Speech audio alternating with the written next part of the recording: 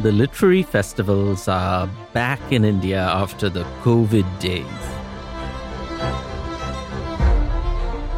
The APJ Kolkata Literary Festival kicked off the festival season in Kolkata. It's a festival that emerged from a 100-year-old bookstore, the Oxford Bookstore. Oddly, not many literary festivals come from bookstores. As author Barry O'Brien explained on opening night, it's a special bookstore to have lasted 100 years. The Oxford, some people call it bookstore, some people could just call it Oxford on Park Street. Somehow, it manages to bring together people who matter. But people who matter because they have matter. They have depth. This is Sandeep Roy in Kolkata. But more than anything else, this was an opportunity to return to an older world where the audience could ask their favorite author a question, or sometimes two. First of all, do you select ideas based on the genres or modes, as you say, or vice versa? And the second is, in the hurly-burly of politics and the world, do you think about the legalities of writing? Of course, there were some lessons festivals have learned from the pandemic. Not everyone has to be physically present, like Alice Walker, who joined online from Mexico. Well, what was going on with me was that I realized I could not write the novels that I wanted to write on the East Coast in New York City because it was, among other things, too noisy. And that I also could not remain married because the things I wanted to write would be shocking to my husband. Or best-selling writer Jeffrey Archer, who joined from Mallorca and took time off from writing his next book to share some advice for the first-time author. See, when I wrote my first book, Not a Penny More, Not a Penny Less, a book that was turned down by 14 publishers and then published by the 15th publisher. But mostly the writers were back on the ground, like Karuna Ezra Parekh, remembering the time of pandemic and peril. I asked my grandmother, who remembers the Americans entering her village, her neighbors burying the book, if it is worse now. She never before feared losing a planet. A country was as bad as it got back then in the jolly days of carpet bombings and whatnot. Or filmmakers like Muzaffar Ali reciting a bit of Urdu poetry. अपना चेहरा दिखाओ, क्योंकि मुझे बाग और गुलिस्तान की तलाश है. Not just books, but also book covers. Oxford gives out a book cover prize every year. Nominated book at number 6, The Muslim Vanishes, name of the author, Saeed Naqvi, name of the designer, Antra.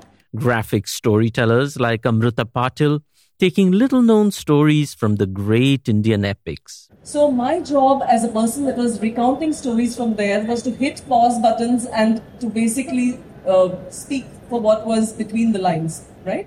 Novelists like Janice Parria talking about the craft of writing. Because you're being honest to your story, and there is hopefully at the core of that some craziness and some courage that goes into writing that story. While poet and novelist Jeet Thail had some pet peeves to share. Academics feed off what writers do and make a much better living often than the writers, more stable sort of living than the writers. And I'm not saying this with any resentment, actually I am. And a panel of Dalit women writers from the lowest rung of India's caste system, reading stories and poetry mined from their lives.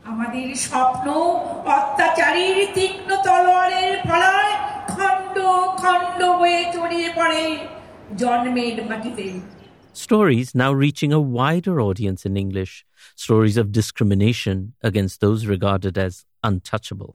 I was so hungry, I could have eaten a mountain of rice. A woman from the family was serving the rice, but she would throw it down from such a height, must have been 1.5 cubits. Some of the rice scattered around. The miracle of a Lit Fest is it brings together a glamorous Bollywood star who has written a memoir with a matronly Dalit woman wrapped up in shawl and sweater. But best of all, it brings young students to the writers, like a young man who goes to 6th grade and was covering the LitFest with wide-eyed seriousness and a notepad full of questions. Because I know there is a constraint of time. So my first question is, how important it is to earn respect for women rather than just rights and protection? It's fashionable to think of LitFest as just hot air.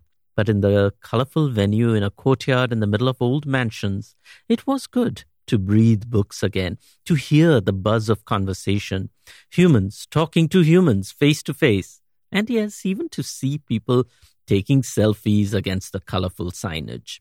But most of all, it was heartwarming to see the audience back and the volunteers, most of them young students, running around keeping the wheels from coming off.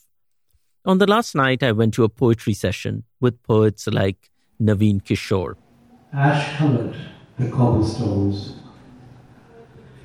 Above my head, smoke from a distant dream. The sky in flames. Voiceless scream as leaves drop one by one.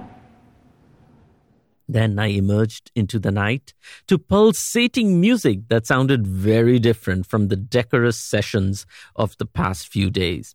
Was this a session I wasn't aware of? Nope. The festival was over, and the festival grounds were full of volunteers dancing their hearts out, the music at full blast.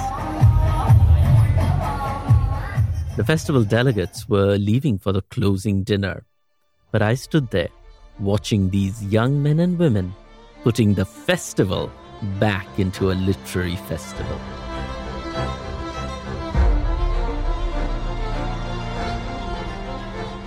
This is Sandeep Roy in Kolkata for KALW.